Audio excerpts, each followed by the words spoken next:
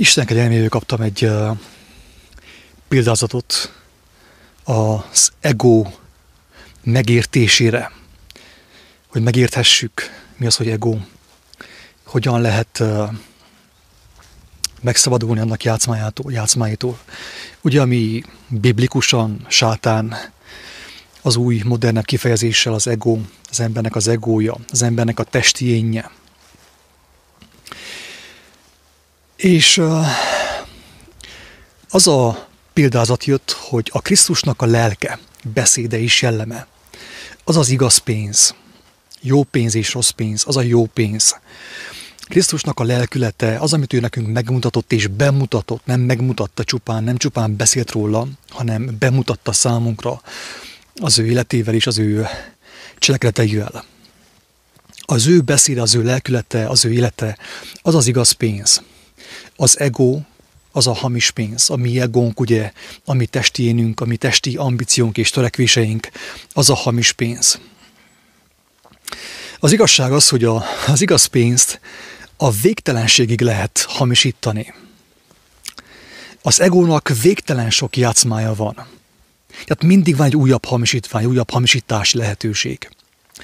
Ezért, ha azt figyelem, az egónak a játszmáit, ugye a hamisítványt,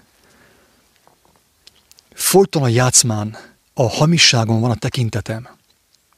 Régebb úgy gondoltam, hogy nem kell más tennem, mint hogy megfigyeljem az egót. És megmondom őszintén, hogy én úgy érzem, hogy ennek is megvolt a helye az életemben, és meggyőződésem, aki ezt teszi, annak is ez ugyanígy van. Tehát megvan a helye. Az Úristen megadja azt a kegyelmet, hogy megfigyelhessük az egót.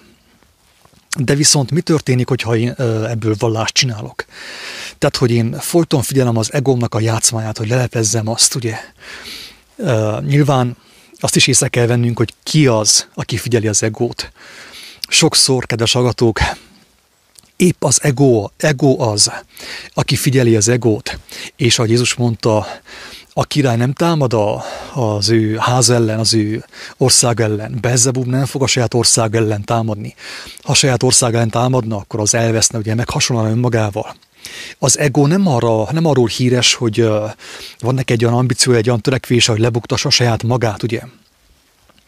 Tehát, hogyha én folyton az egómat figyelem, ugye, folyton az egót figyelem, akkor nem teszek mást, mint folyton a hamisságot fürkészem. De a hamisságnak a lehetőségei végtelenek. Tehát a hamisság tárháza végtelen. Tehát én a végtelenségig tudom figyelni a hamisságot, úgymond az egót. És hogyha én ezt teszem, akkor az egész életem arról szól, hogy folyton a hamisságon van a tekintetem, és az hatja át az én életemet. És sosem érek a végére. Miért? Mert a hamisság és a hamisítás lehetőség végtelen. Akik pénzzel foglalkoznak, jól megismerik az igaz pénzt. És ha jól megismerik az igaz pénzt, könnyen ki tudják szűrni bármelyik hamisítványt. És épp azáltal szűrik ki a hamisítványokat, hogy jól megismerték az igaz pénzt.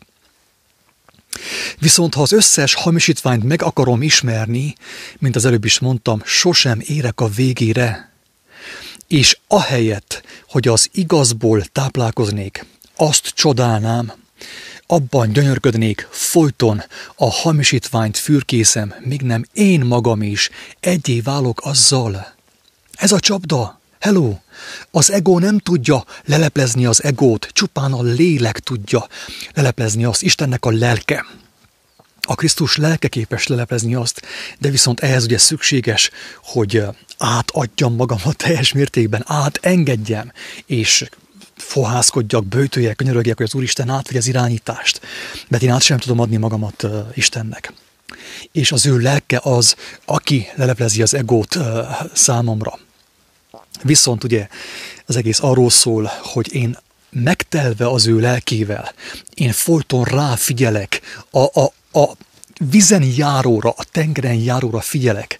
Én folyton az eredetit fürkészem, mert az is végtelen.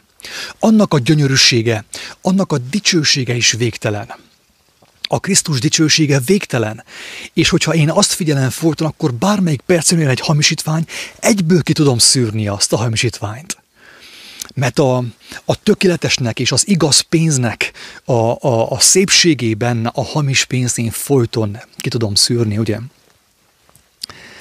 Tehát az a csapda, hogy én nem azáltal tudom kiszűrni a hamis pénzt, hogy megismerem az összes hamisítványt, mert nem tudom megismerni az összes hamisítványt.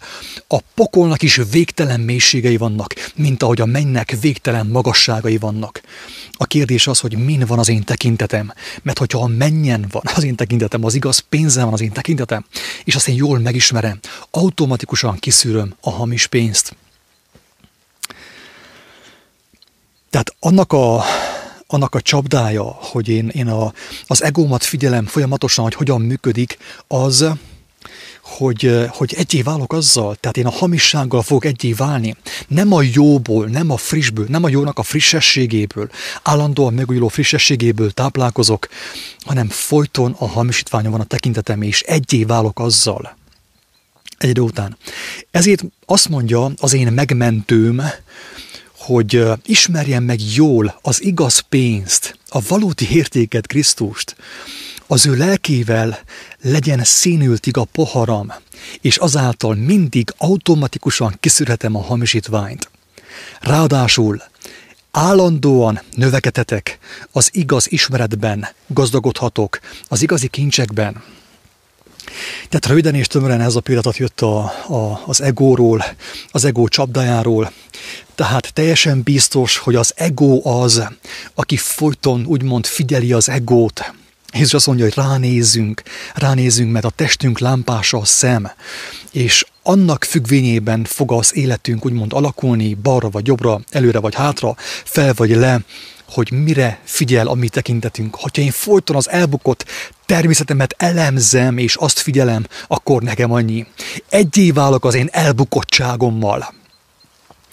Ezért mondja a mindenható, ugye, hogy figyeljük, azt mondja ugye Dávid a Zsoltárban, hogy legelső Zsoltárban, hogy boldog ember az ugye, aki az Úristen szavában gyönyörködik, ugye éjjel és nappal azon elmélkedik, azon gondolkodik. Abban van gyönyörűsége, mert az ilyen olyan lesz, mint a folyóvizek mellé ültetett fa, amely ideje korán meghozza a gyümölcsét.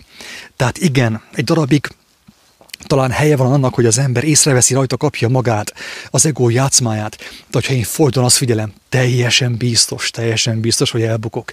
De viszont, hogyha jól megismerem az igaz pénzt, ugye az igaz szót, az igaz kijelentést, akkor annak dicsőséges fényében automatikusan, instant módon lelepleződik a hamisság, a rossz pénz, a hamisítvány.